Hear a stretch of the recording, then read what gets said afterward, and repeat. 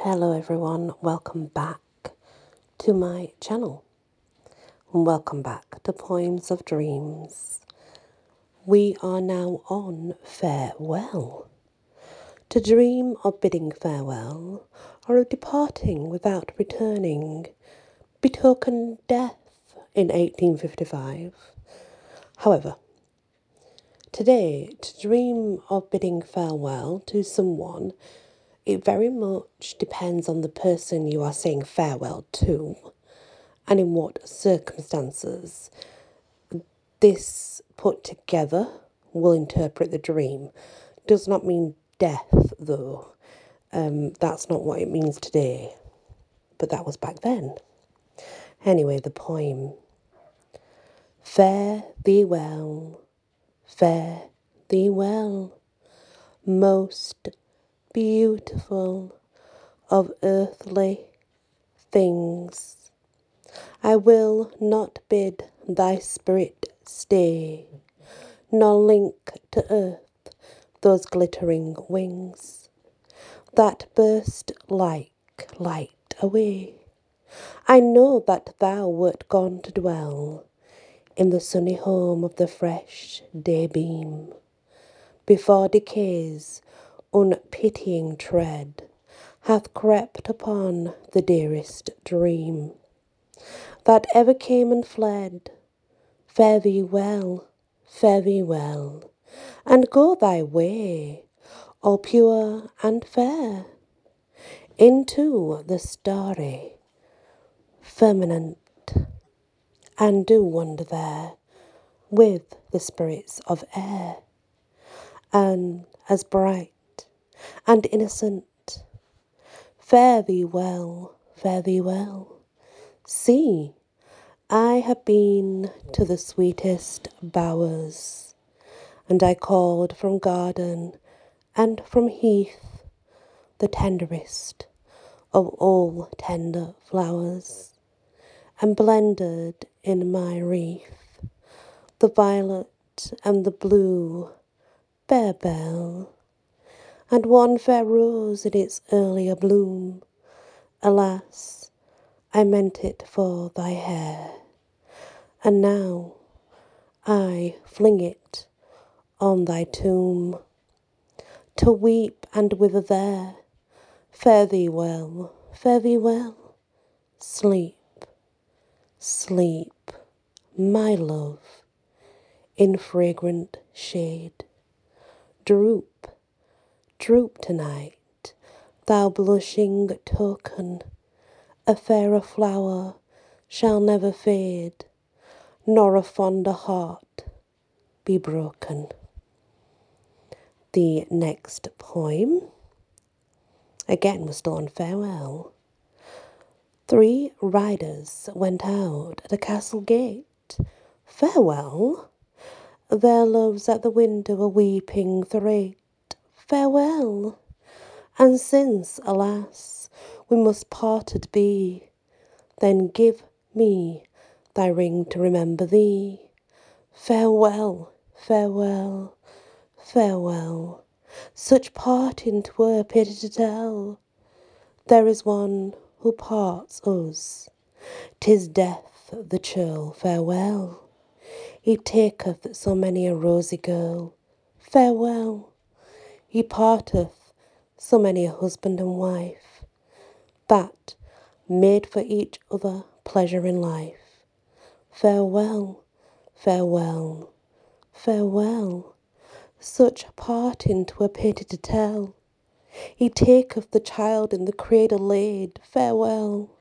Oh, when shall I meet my nut-brown maid? Farewell. Ah, not on the morrow. Oh, were it today, for both of us then would be happy and gay. Farewell, farewell, farewell. Such parting 'twere a pity to tell. Yeah, I like that. It's quite nice. Sad but nice. And the next is fire. Now, to dream of a fire, an ordinary one, is a favourable sign. It's like a desire that's coming true in a happy home, a desire that's in the home, maybe. A large fire. This can mean a calamity, but it can be averted if you take heed to the dream.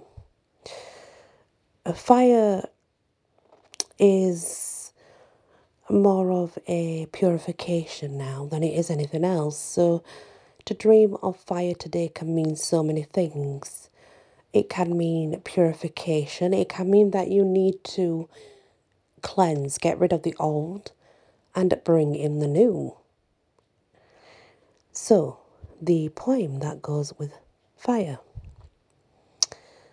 Benignant is the mind to the flame, which, when man keeps watch and makes it tame, but fearful is this heaven's force, when all unfettered in its course, it steps forth on its own fierce way, blood red now.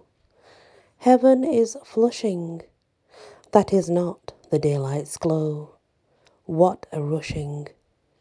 Streets all up, smoke rolls up, flickering mounts the fire column, through the long streets onward growing, going swift as winds are going, as far out a furnace rushing, glows the air and beams are crushing and crashing, pillars tumble, children crying, windows breaking, mothers flying, mid the ruin beasts are lowing, all is fleeing, saving, running, light as day, the night's blooming, through the chain of hands, all vying swiftly flying, goes the bucket, bow-like bending, spouts the water high ascending, howling comes the blast, befriending the flame. It roaring seeks and fans, crackling mists the well-dried grains, seizing on the granary chambers, and the dry wood of the timbers, and, as if it would, in blowing, tear the huge bulk of the world, with it in its flight uphurled, mounts the flame to heaven, growing, giant tall, hopeless all. Man to God at last hath yielded, idly sees what he hath builded, wandering to destruction, going. That is Skilla Songs of the Bells. That's what it's by anyway. So this is fire again, but it means more like a torch, a burning torch, a candle as such, or a oil lantern, things like that. You have to bear in mind they would be used quite a lot back then. So, but apparently, if you dream of a lighted torch in the hands of another person, that forbids evil. A torch burning by itself signifies a reward. If extinguished, that signifies arrest by justice. If a woman dreams of lighting a torch with ease, she will be fortunate with her children. If with difficulty, then obviously she will not be fortunate with her children. For young people to dream of carrying torches, this is fortune in love, success, in every undertaking, triumph over enemies, and also signifies honour and regard. That's obviously back then. To dream of a torch now, it very much would mean somebody guiding us or showing us the way by lighting up the way to follow the righteous path, sort of thing. To see the light at the end of the tunnel, that kind of thing. The poem. By dream I saw one of the three sisters of fate appear to me. Close to my bedside she did stand, showing me there a firebrand. She told me, too, as that did spend. She drew my life unto an end. 3/4 were consumed of it.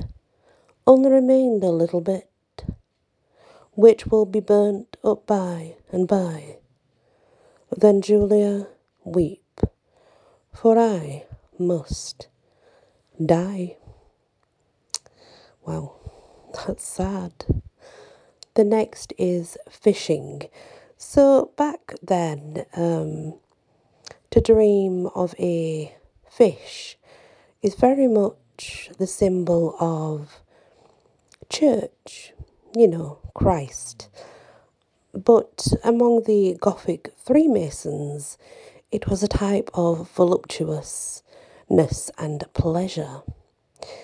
To catch many a great fishes in dreams, this is Artemidoros, pleasant and lucrative omen that will save those who are around you. Yes, I'm not really sure about the meaning of fish today. I'd have to look in my dream journal. It's not something like I don't really dream of fishing or anything. My dreams are really weird. But I think it very much depends on the type of fish and how many fish to what it means. Obviously back then it was very different. The poem. The waters rose. The waters swelled. A fisher sat thereby, and quietly his angle held. Chilled to the heart was he. The water in dreamy motion kept, as he sat in dreamy mood. A wave hove up, a damsel stepped, all dripping from the flood. She sang to him, she spake to him, why dost thou lure away my sweet brood by the human heart to the deadly light of day? Ah, knewest thou how light of heart the little fishes live? Thou wast come down all as thou art, and thy true life receive. Love not the sun with all his beams, loves not the moon by night, to bathe while my dew and rise, all trembling, doubly bright, and tempt thee not the eternal skies, here spread in watery blue, and tempt thee not thine own dark eyes, down through the eternal dew. The water rose, the water swelled, it wetted its bare feet, as something rose within his heart. He seemed his love to meet. She spoke to him, she sung to him. With him 'twas quickly o'er. Half drew she him, half sunk he in, and ne'er was heard of more. It's kind of nice because actually that indicates something more like a mermaid taking down the fisherman, which is very much an English folklore thing. The next is flying. So to dream of flying in 1855 would be a pleasure and peril. Voler in somnis, signum est dignitatis. To fly in dreams betokens eminence. That's what that means. As one enamoured is upborne in dream, o'er lily-paved lakes, mid silver mist to wondrous music. Next poem. Oh, what a dainty pleasure 'tis to ride in the air when the moon shines fair. Oh, sing and dance and toy and kiss over woods, high rocks and mountain, over seas, our mistress fountain, over steeples, towers and turrets. We fly by night, 'mong troops of spirits. No ring of bells to our ears sound, No howl of wolves, no yelps of hound. No, not the noise of water's breach, or cannon's throat, or height can reach. The next poem. And hastily by both the armies twain I was raised up into the air, held in a cloud of crystal, clear and fair, ascending upward, I, from spear to spear, through air and water and the hot fire, till yet I come unto the circle clear of signifia cohere fair leat and skia, the signy shone with an airy, springy motion over mountain, over ocean. In our dreams, ever in the sun's bright glances, as a bright mote upward dances in its gleams. Wow, so yeah, that's the end of this episode, guys.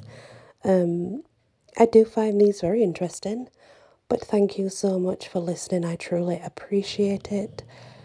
And many blessings.